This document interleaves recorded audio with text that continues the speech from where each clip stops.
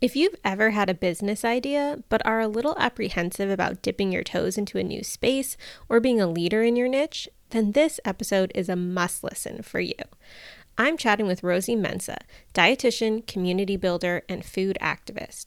Rosie is the founder of an online course called CEDAR, CEDAR, which stands for Culture, Equity, Diversity, and Race. It's an action-oriented course specifically designed for nutrition professionals to learn how to weave anti-oppression, anti-racism, and cultural competency into their personal and professional lives. Rosie shares her journey from square one, from how she came up with the idea in the first place to the many iterations of the course that she has gone through, and where she is now with her business and marketing. To be honest, this episode was actually recorded back in summer 2021 before I had my baby, but as you may have noticed, my productivity post-baby dropped way off, and I've only been able to publish one new episode a month since last summer. So I really underestimated what the postpartum period would be like, and I'm sure all you moms listening are probably laughing at my naivete, but hey, that is the truth. So I finally realized I can't do this all on my own anymore, and I just hired my first part-time employee. So I will be upping the frequency of this podcast again, yay! But anyway, the point is, since Rosie and I recorded this conversation so long ago, there have been some changes in her business since then. Most notably, she has rebranded since we recorded from The Rosie Nutritionist, which was her previous brand name, to just her personal name, Rosie Mensah. So you can find her at rosiemensah.com and at Rosie Mensah on all the social media platforms. That's Rosie is her first name and last name Mensah. So when you hear us chatting about her brand, know that she did go through with the rebrand that she mentions, and it's beautiful. And as always, if you're looking for the links to anything that we talk about in this episode, just head to my site, theunconventionalrd.com, look for this podcast episode, and you can find all the most recent ways to connect with Rosie and find her CEDAR course. And of course, I always invite you to come join my free Facebook group where you can hang out with Rosie and over 12,000 other food, health, and wellness professionals. Just search for the Unconventional RD community on Facebook and request to join. So let's get into the interview. Welcome to the Unconventional RD podcast, where we inspire dietitians to think outside of the traditional employment box and create their own unconventional income streams.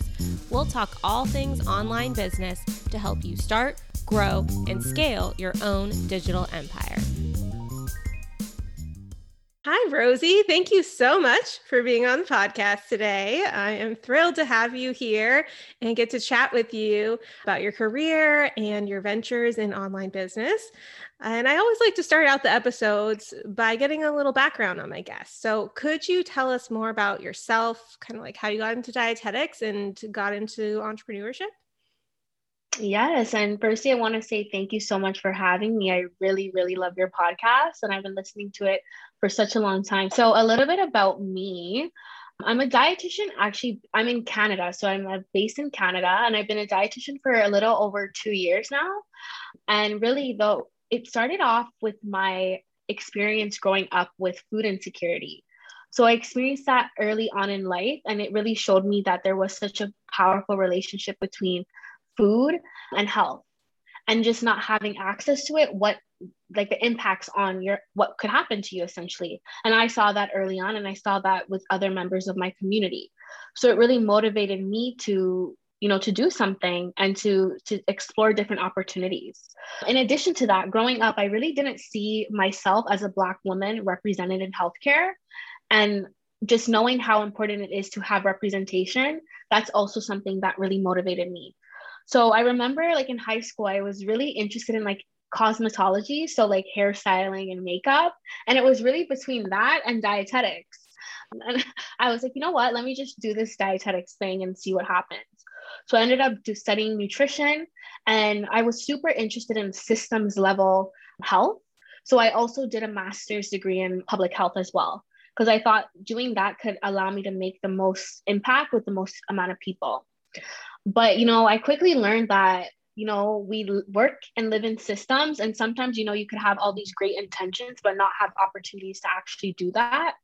And I had always thought about business, but I didn't expect myself to get into it so soon. And I thought that, having a business provides so many different opportunities and can really allow me to do the things that I want to do and help the people who I want to help.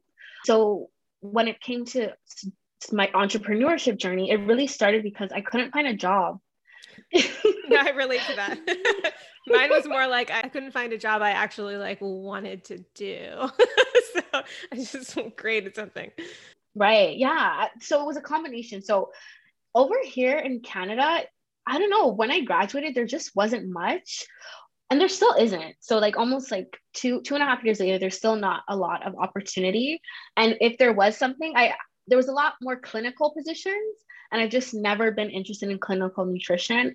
And I was like, I'm not gonna just take a job just to take a job. Like it just wasn't gonna happen. So I ended up getting like a few temporary part-time contracts, just piecing them together. And I'm like, this is not sustainable. I cannot keep doing this. And I just know I have so much more to offer. So really it was out of me not being able to find work, or like work that I found meaningful. And I was like, business is an opportunity and it's an option. So let me just try it out. And actually I discovered your Facebook group like around that time. And then I saw that there was other people doing this, mainly from the US. So that was something that I noticed early on, the difference in terms of entrepreneurship in Canada versus the US. And it kind of really inspired me to just try it out and to just put myself out there and just do the thing. We don't know what's going to happen. And just to see how far I've come now is really amazing. Such a great story. And I'd love to get more details. Like, so what did you do? Like, you're like, okay, I want to start a business, but what were like the action steps you took? Okay, so when I first started taking things seriously, I found this consulting position. So it was like a part-time consulting role, but essentially I was focused more on community engagement. And throughout my dietetics journey, I've always been super involved in community work, specifically like food justice work. So I was able to bring my knowledge of like healthcare, dietetics, but also that community engagement piece. And throughout that too, I was trying to build my presence online on social media. So I ended up taking this job. It was to basically do social media and community engagement for a youth organization. So it was like I was hired as an independent contractor. So I wasn't really working for them, but I was kind of working on my own. So that was my first sort of introduction. And on the side, I would start to do the speaking engagements. So I'd go into different organizations. They'd want someone to come in to talk about nutrition. And I would go for like an hour, prepare my presentation, and then go into their space. So that led me to another opportunity doing something similar. But all these things they were so random. I barely got paid on time. I remember one time I didn't get paid for 3 months. Yeah, it was awful. It taught me a lot. And I still felt that I was working for someone and not for myself, because I had to kind of wait on other people to do a lot of the things that I was doing. So then I started actually thinking about other ways to build my business. So I started doing more speaking engagements on my own. So like hosting different things online. That's when I would say really, I started really taking it really seriously, when I kind of just put myself out there. At this point, I was growing a presence on Instagram mainly and just trying things out.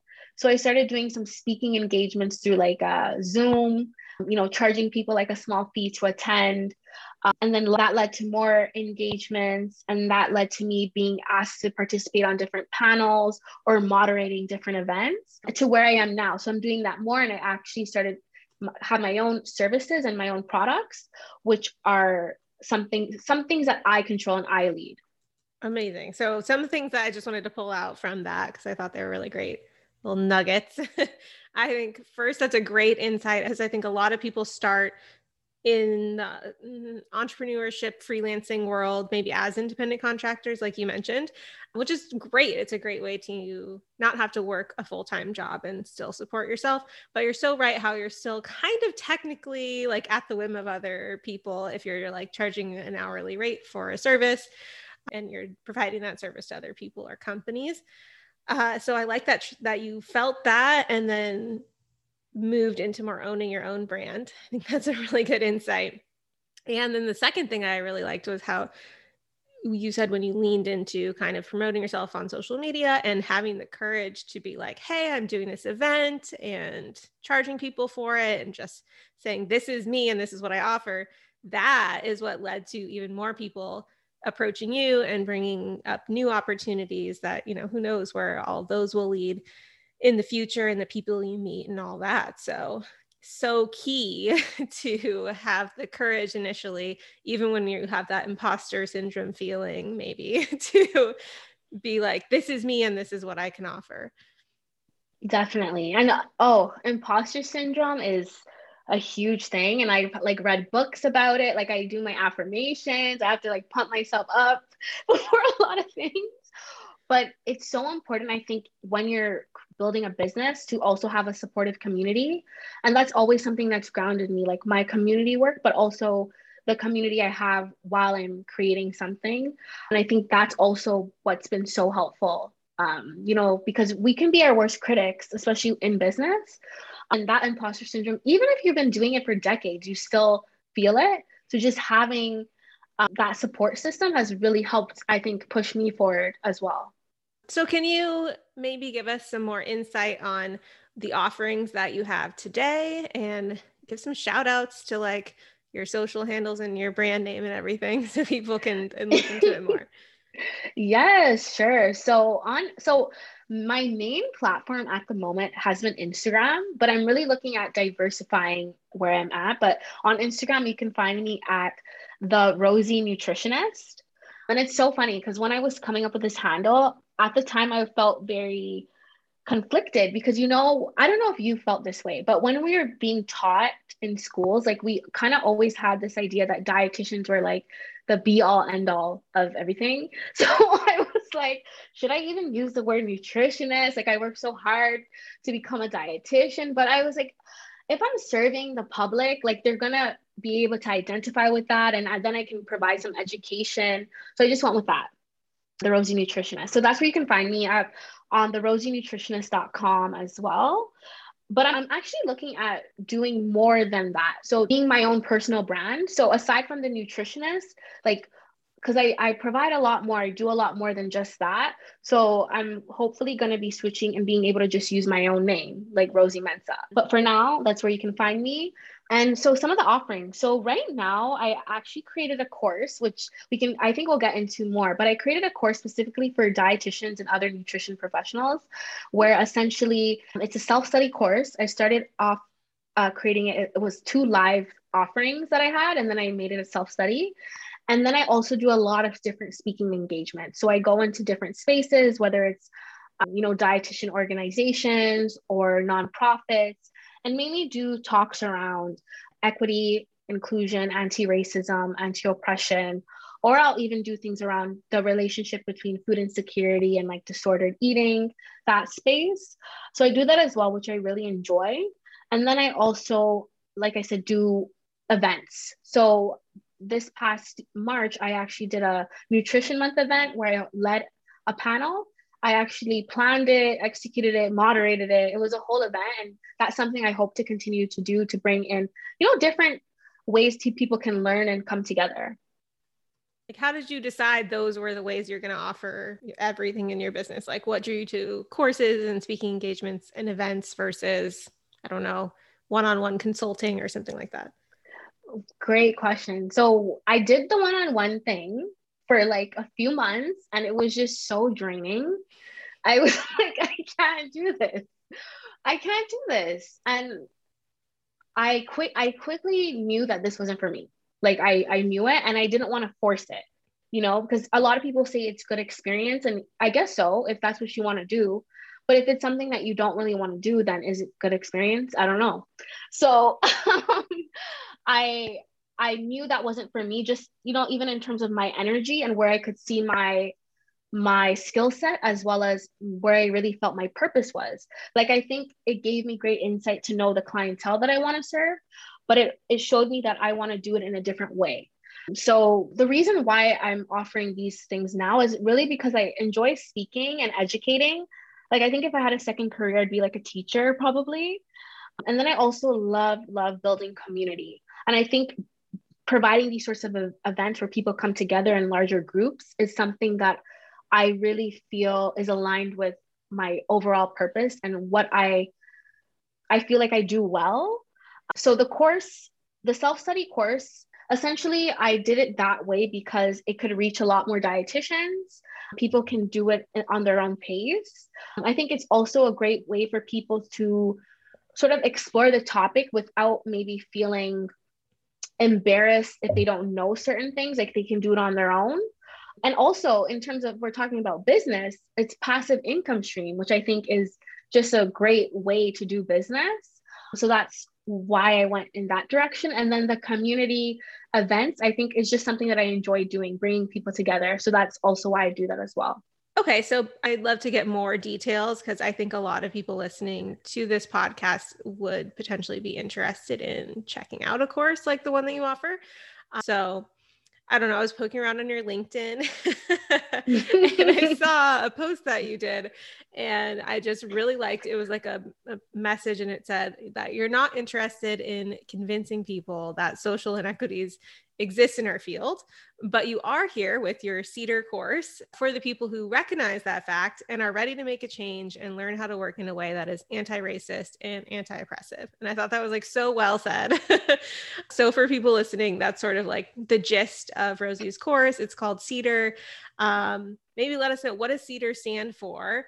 Essentially, it is a course for dietitians and other nutrition professionals on anti-racism and anti-oppression, with a big part of it around cultural competency and food justice as well. And really, this course was created because I found that there weren't many resources available for dietitians. A lot of my learning when it came to this content was just through like my lived experiences, but also that community work that I talked about before, like actually going out there and speaking to people who we, our goal is to serve. But I think often our education and training is so focused on us as the experts, but not actually listening to the people who need our help or who we're supposed to be helping. So essentially last year when, there was more of a, I don't know the right word, but there was more attention being placed on, anti-racism, equity, anti-oppression. I found that there weren't resources for dietitians. So even if you were trying to find something, I just found that there wasn't anything really for you, or not something comprehensive that could really give you a good foundation for you to continue your learning. So I had always posted about this stuff because I was, like I said, my lived experiences, I was always interested in community and activism. And I was always talking about these issues, but I didn't really talk about it within dietetics because I just didn't feel like there was space for that or people wanted to have that conversation.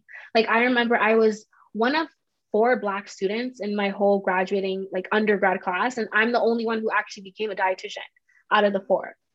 Yeah. And in my master's, there was just 2 of us. And like these issues, I think a big part of it is because I lived them, but also because of representation. If you kind of all have the same voices always, you're not going to be able to, get this exposure.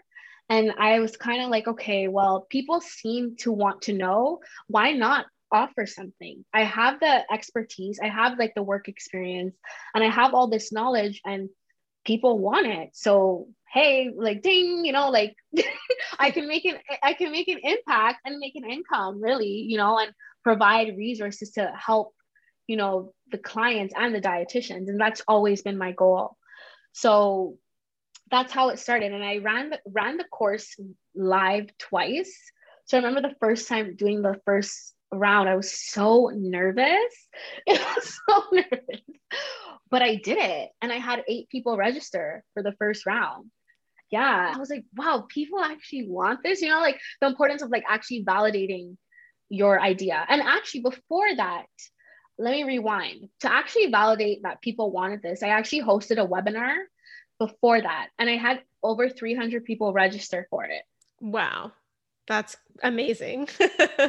So you were like, okay, I'm going to just test the waters to see if there's even interest in people learning about it. And then phase 2 is like, okay, obviously there is. And so you created a more premium product for people who wanted to go further. Exactly. Yes. That's perfect synergy. Yeah, no, I did research. I think your podcast, let me, like, I'm not just saying this, but your podcast episodes are so helpful. I even send them to some of my friends who aren't dietitians, just who are in business, just to learn. I'm like, this is so good. Oh, thank you. Well, I bet people are going to say that listening to this episode too. So, yay. Yes. But I also enrolled in a course called a Course from Scratch. hmm And that also helped me to sort of learn about the process of actually creating a course. So I did that and I validated it. I did a pre-sale to actually see what people wanted and that people would actually pay for it. And then I created it. I actually created it week by week. So it ran for 4 weeks. I was so stressful, so stressful, but I did But you it. did it. Yeah. I did the same And thing. yeah, and honestly the feedback was amazing, right? And I really feel like not only was I able to make an impact, but I'm building a community of like-minded dietitians, nutritionists, health coaches who are committed to doing this work. So after that, a few months after that, I ran it again because I wanted to just, hone in on the material, just get more confident in my delivery, and just to get more testimonials as well for the course. So I did round two. It also went really well. And it was actually a different set of dietitians. So it helped me to even explore further. Do I want to niche even more within the dietetic field? Because there's so many different types of RDs and nutritionists. Yeah, that was going to be one of my questions. Like, is there a Oh, certain type of dietitian that would benefit most, like people who work in hospital setting or private practice, or I don't know. yeah, I can answer that. And actually, so Sure. the first round, interestingly enough, was mainly dietitians who have worked or worked in public health. So that was really interesting. And it was sort of like I was speaking to the choir because like I also studied public health. But the second round was a way more diversity. So we had some people working in eating disorders, some people who were working in business, even business coaches, some who were health coaches, and some working in schools. And what I found, and from the feedback, is like everyone can get something from it. So it's really a course that you can get what you need from it. I definitely think it's, and the other thing too, it's even if you're not familiar with it, you can also really benefit, as well as someone who is more familiar with the content. So it's kind of quite relevant to just dietetics in general, and you can really, really get what you need from it. And as I, evaluate the course, make revisions, I might get more and more niche. But right now, I'm getting a lot of feedback from different dietitians that, they're gaining what they need from the course. And then what do you think like made the difference in who you attracted in the first cohort versus the wider variety in the second cohort? Was it like your marketing, or what do you think? Oh, I think okay. What I think the first cohort, I feel like it was people who were like waiting for this, if that makes sense. Like Mm-hmm. they've been wanting this information probably for years, but they couldn't find it specific to dietetics. Like you Mm-hmm. can find anti-oppression stuff in other spaces, but nothing for dietetics.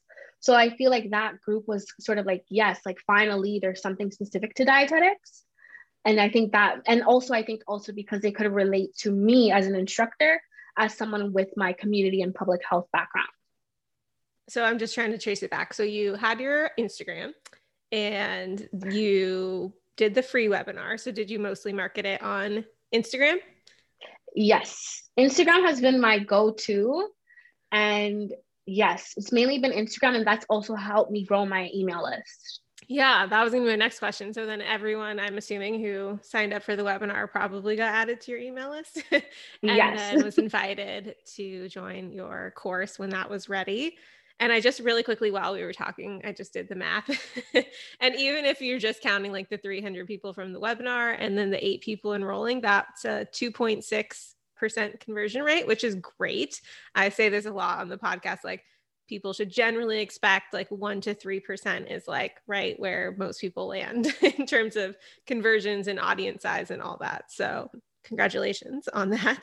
Oh, thank you. That is so good to know because it's hard, you are so excited and have all these like goals and dreams, and you're like, oh, only like only like 2 people registered or something. But if you really think about it and even do the math, then it's great. So thank you.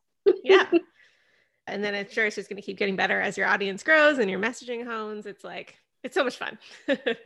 Yeah, like since I started the course, which was the first live session was October 6th, I've enrolled 40 people in the course. Dang, that's great. Awesome.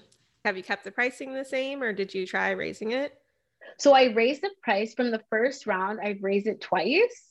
The first time I raised it about $40 and then I raised it again $50. And I think once I get continuing education units and do a little bit more tweaking, the price will go up. I love that. I'm a huge fan of like tweaking, making improvements, and then just like raising it until you feel like you found that sweet spot with each launch. So I totally did that too.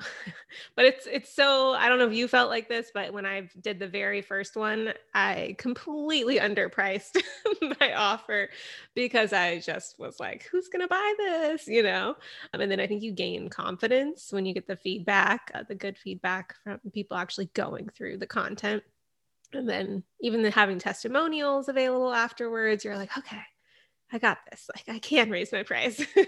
Right. For me, so I was saying earlier that I enrolled in a course to help me create the course. And in the course, they said, do not price it under $500. And I'm here panicking. Like, what do you mean? Like that, I was so nervous, like to not price it under 500 because I'm thinking like, you get all these limiting beliefs, right? And so I was just like, let me just follow what it says, just do what it says. So I priced the first course at $597 and I was so nervous, right? But I remember the webinar day, like the free webinar, that's when I actually pitched it and I put it out there. I was literally sweating. Okay. And once the webinar ended, I, took a deep breath. I checked my email and somebody had enrolled like Yay. within like 5 minutes. So yeah, I feel like that really helped me to price myself. But I think even in terms of if we're looking at value, I could definitely charge more. I could have, but I get it's all learning. We learn and we get better. And I think that's just part of like business. Yep. Well, I'm glad you pushed yourself to do the scary thing from the beginning. Yeah. I remember like the first time you get that sales notification email, you're just like, it's happening. Yeah, I literally screamed. Yeah. And so it sounds like you're in the process of trying to get approved for, I would guess, self-study CEUs, if that's how you're running it moving forward. Do you have an idea of when that might go through or how people can tell, like, where can they head to check out if CEUs are available right now? So, yeah, so in Canada, we actually don't use CEUs, but I've been getting a lot of my students are from the US and they have told me about them. And I actually got approved for live CEUs when I did the live rounds. So I really feel like having CEUs is just better for everyone, essentially, to help with the requirements for the dietitians in the US. And then also, I think it just helps people to even feel more comfortable taking the course just because they need that. Yeah. So I'm going through the process and I hope I'm hoping by the end of September, it will be available. So I think that will really just be a game changer in terms of even sales, but also even helping students just to get some other goals. Like the content is one thing, but they also have other things that they need, which I completely understand. So I'm really hoping to get that process approved. I created like my Google sheet with all the steps that I need. So it is a process, but I really think it will make a significant impact on it. Yeah, I agree. And I've had people reach out because my courses have CEUs right now. And sometimes that's even a way for people to get their employers to pay for the course, which is another idea that maybe people haven't thought about. So sometimes if your employer offers you credits every year for continuing education, you can apply them to things like online courses, which is great. So that's another reason for people to take the plunge if they're not if they're Right. on the fence. Right. And you can write it off as a business expense if you're a business owner. So, but you can do that either way, whether you CEUs or not. But But it helps. yeah. So let's see. So big picture, I still want to talk about the marketing, but big picture, where do you see like your whole career and this business going like long term? Like where do you want to be in 10 years? That's a really great question. It's kind of like hard to answer in some ways, but I really want to just grow what I'm doing. So going back to the events that I was mentioning earlier, we are able, I would love to actually include in-person events too, because I do really think networking is so key when we're doing anti-oppression and anti-racism work, like building that community and maybe doing events in different parts of North America, even. So just really growing Cedar essentially and just having different offerings there. And then in terms of myself and my other passions, I'm really interested and want to do more work around supporting women, specifically women of color, around building healthy relationships with food and also making that connection between food insecurity and disordered eating. Because I often feel like that does get missed, and yet so many people do experience it. So finding ways to really create offers and services for that part of my business as well.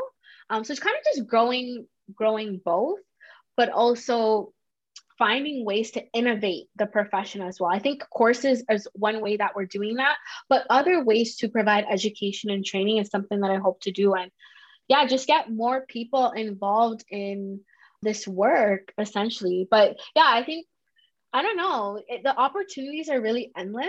And I think just connecting with more people who are doing that is helping me to think bigger. Because if you would have asked me 2 years ago if I was going to have a course, I'd be like, what? No. But, now I do have a course with 40 students in less than a year. And I just plan on growing and even using social media to really help me grow my brand as well. I think both of the niches that you are just talked about are so good. They're so specific and clear and align so well with your lived experiences and your ultimate goals. So I just think that's a great example for everyone listening. Like, even if you are doing something totally different, like, how can you take the same idea? Like, what have you been through? What are your interests? And then also going back to how you're like, oh, I know I like to teach, and weaving that into the way that you're offering things. That's the key, like being true to you. So you've done such a good job at that. I'm sure that's a huge part of why you're seeing so much success. Thank So, you. yeah. Okay. So going back to the course stuff, because I just think people are largely going to be interested in that listening. I get a lot of questions. So I'm trying to, interview more people who have experience with courses in a bunch of different settings. So you took a course on how to make a course. Do you recommend that? Do you think that was a good investment? Okay, this is a good question. And I guess like it helped me, but I don't know if it was necessarily necessary, if I'm being completely honest. I would say it helped me to take the plunge. I don't know if the content was necessarily so like profound, but it really forced me to actually do it. So I think if you're someone who needs sort of accountability, like you need to put money towards something for you to actually do it, then it could be helpful. But if you even could maybe if you have like an accountability buddy, like someone who will help you, I think you could get away with that to be honest. That's a really good point. Like, know yourself. Know Yeah. yourself. So I think it was a good investment for me because I'm here now. But do you need to? I don't know if you really need to. Yeah, I would say that's probably true for like most things, like most education, I guess, in general on the internet, at least from the business standpoint. It's like you could technically find all the information, just the straight up information and the how to for free, like on YouTube or Google and blah, blah, blah. I think the value is if that's overwhelming for you to think about having to piece that all together and you're like, please just tell me what to do, then I think there is value in paying. And then, like you said, also the accountability. And I think it's interesting too, like different types of courses, because mine are all self-study and self-paced, and there's no like urgency, I guess. And sometimes I think about whether that's the best thing for the student experience, because I recently did like a year-long program. So there was like a start and an end date. And I did feel like that pushed me a little bit to take more action, because I was like, I got to actually get it done before this date, when my access to this stuff expires or whatever. That's something I've been playing around with, like how to help people how to build more accountability, I guess, into online courses in general.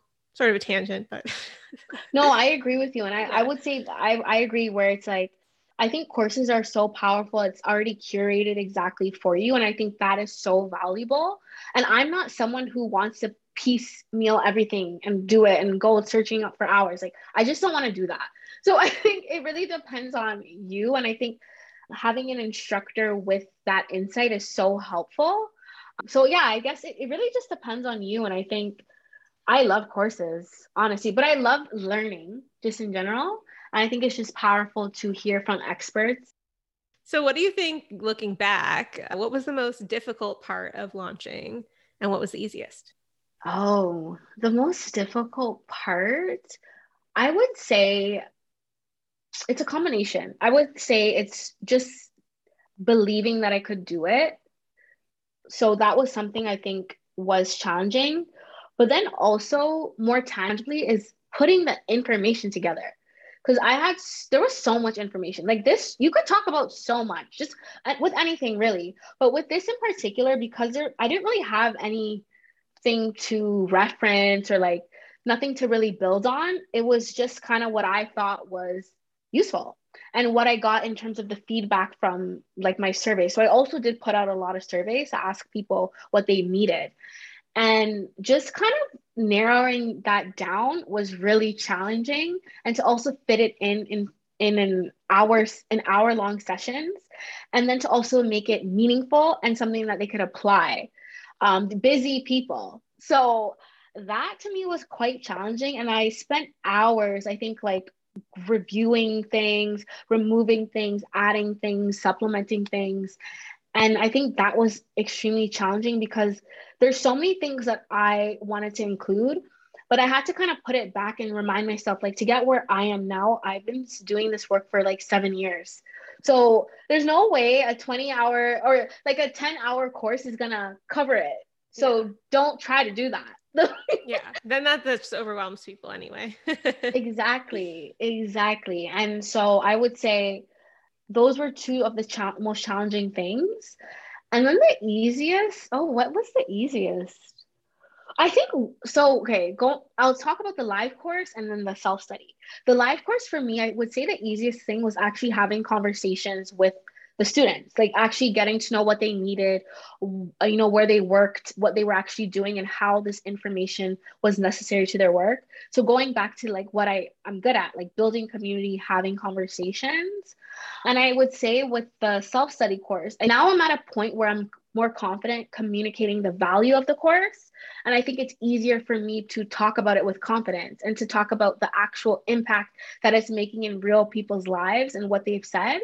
So I would say just the communication around the course has been, I would say, I wouldn't call it easy, but I'm getting there, definitely. Well, that's the best news ever. Some people take like years to step into that.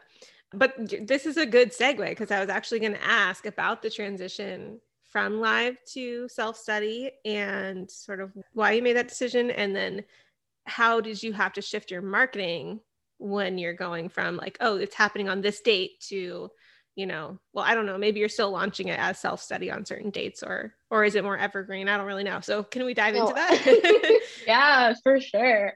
Okay, so let's see. So, okay, let's do the why first. Okay. Why I did that. Because firstly, running a live course is very tiring. And I was doing it back to back weeks, like for I think 4 weeks back to back. And first time I did it was hour-long sessions, and then it became an hour and a half because there was just so much to get through. And I was exhausted. And there's only so many people that you can support when you're doing it that way. And I had always wanted to go and to do a self-study course because I think people want to do things on their own time. And I was reaching people in different time zones. So even the live sessions were difficult because I'm in like the Eastern time zone and there was people in like Pacific, and it was just difficult. So that was a big thing. And then also just being able to reach more people with the self-study. So I really did the lives just to actually get to know my audience, to get to know, what are the common things that I'm seeing? What do they need support with? And actually have conversations with real people, like face to face. So then the transition to the self-study was always something that I wanted to do. And if we're talking about like business wise, in terms of just making a passive income stream, spending a lot of time creating it once and then just marketing it. So that was something. And then also just being able to reach more people and people being able to do it on their own time. So a part of that self-study was also me offering like office hours. The first launch of the self-study was in March 2021.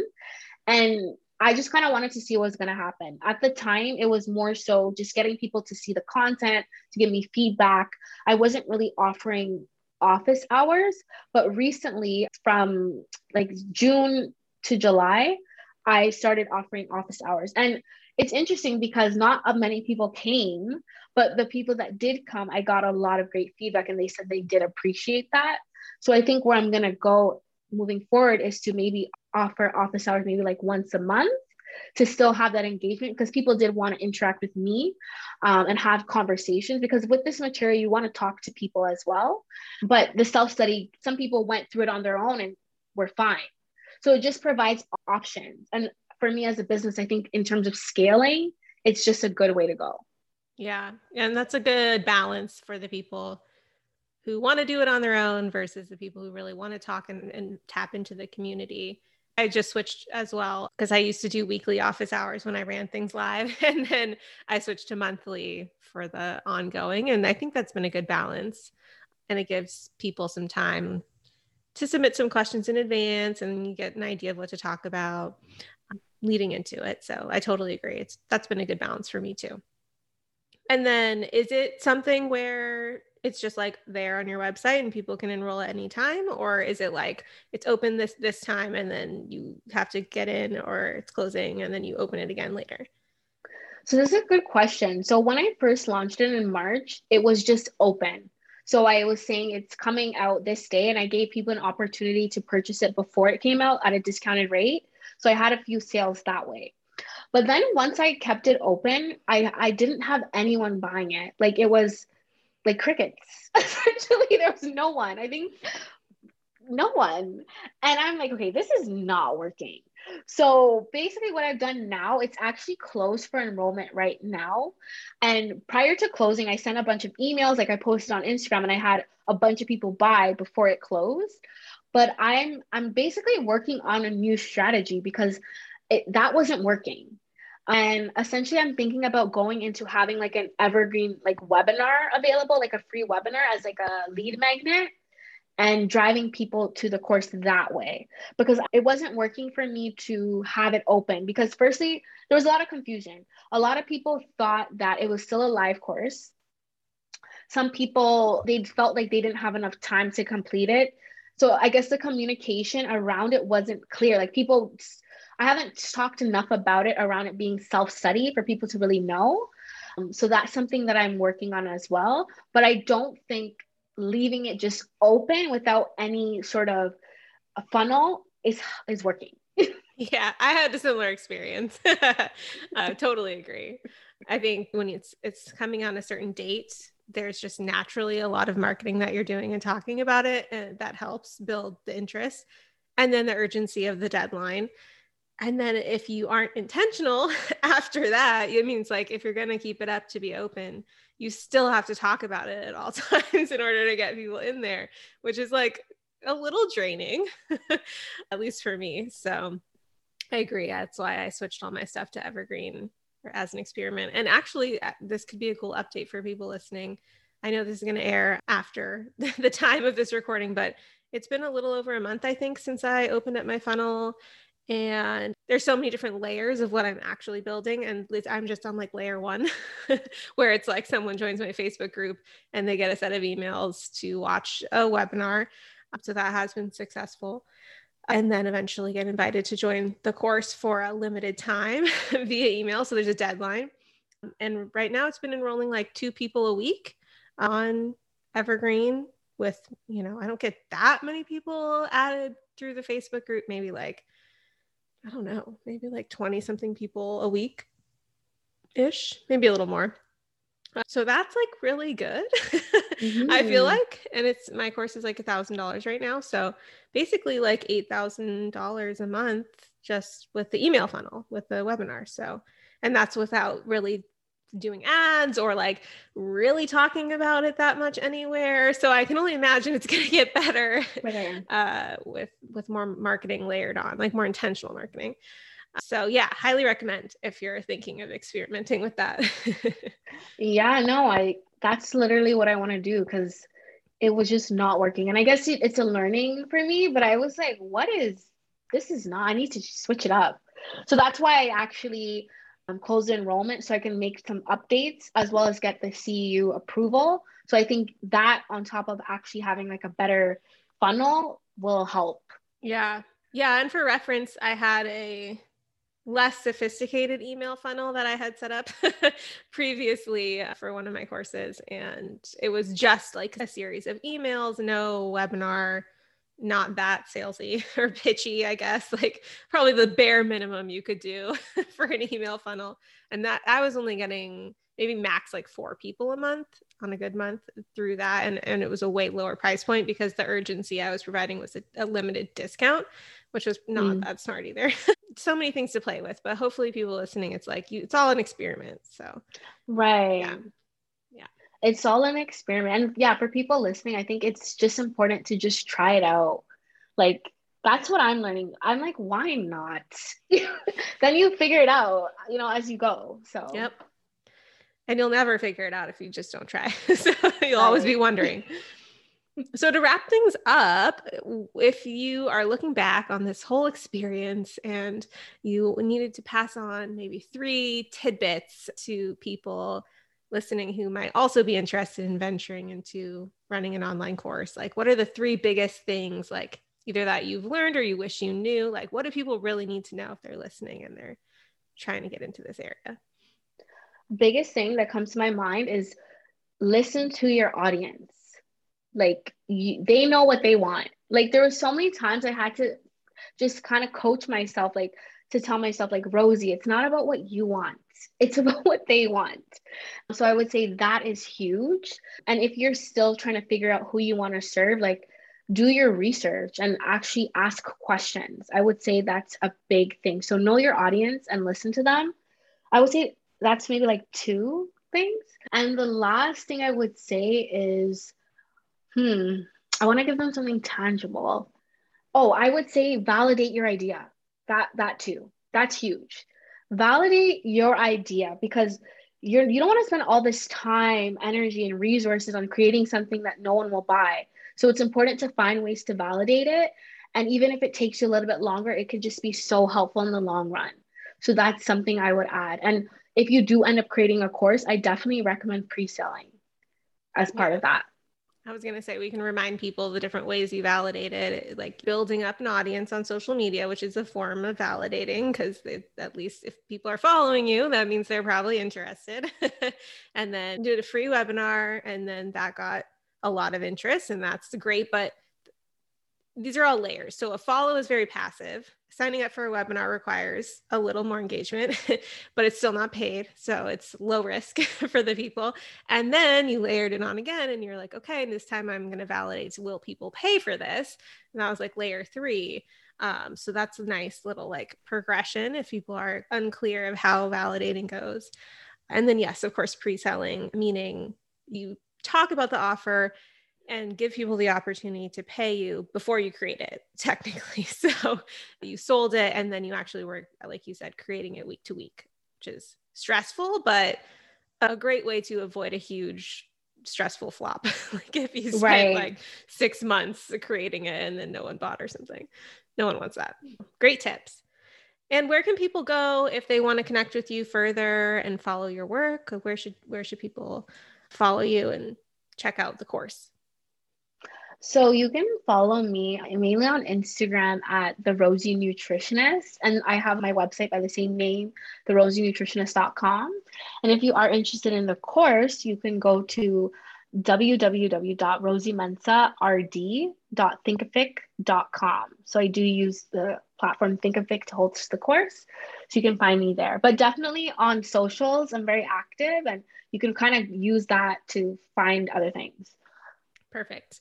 Great. Well, this was a great conversation. I know I said before we hopped on the call that I was like feeling really pregnant and sleepy, and now I'm all energized because I love talking Oh, about this good. stuff. So thanks for doing this interview today, and can't wait to see how everything keeps going. Sounds like it's been a fabulous experience so far. So thanks for sharing everything. Yeah, no, like again, I love this podcast and thank you so much for having me. Like it's just surreal, like how fast things can happen as well. Like when you really put yourself out there and carve out your own lane, if you know what I Mm-hmm. mean. So it's just great. So I appreciate this conversation and to connect with you because like I was telling my friend earlier, like just you being so transparent about your business journey, I think definitely helped me to have confidence. So I do appreciate that. That's like the whole point, really. Like that's why I love interviewing people because I feel the same way. Like outside of dietetics, when I was just trying to blog, I looked at blogging mentors, and it's just hearing the stories and the transparency. It's so motivating, at least for me. So that's what I was trying to build in the dietetic space too. So You hooray. did it. You did it. Yeah. Okay. So Yay. yeah, thank you. Yeah. Thank you so much. I hope you found that conversation as energizing as I did. Just a reminder that if you want to connect with Rosie, you can find her at her new website, rosiemensah.com, and at Rosie Mensah on Instagram. Hope you have a great rest of your week.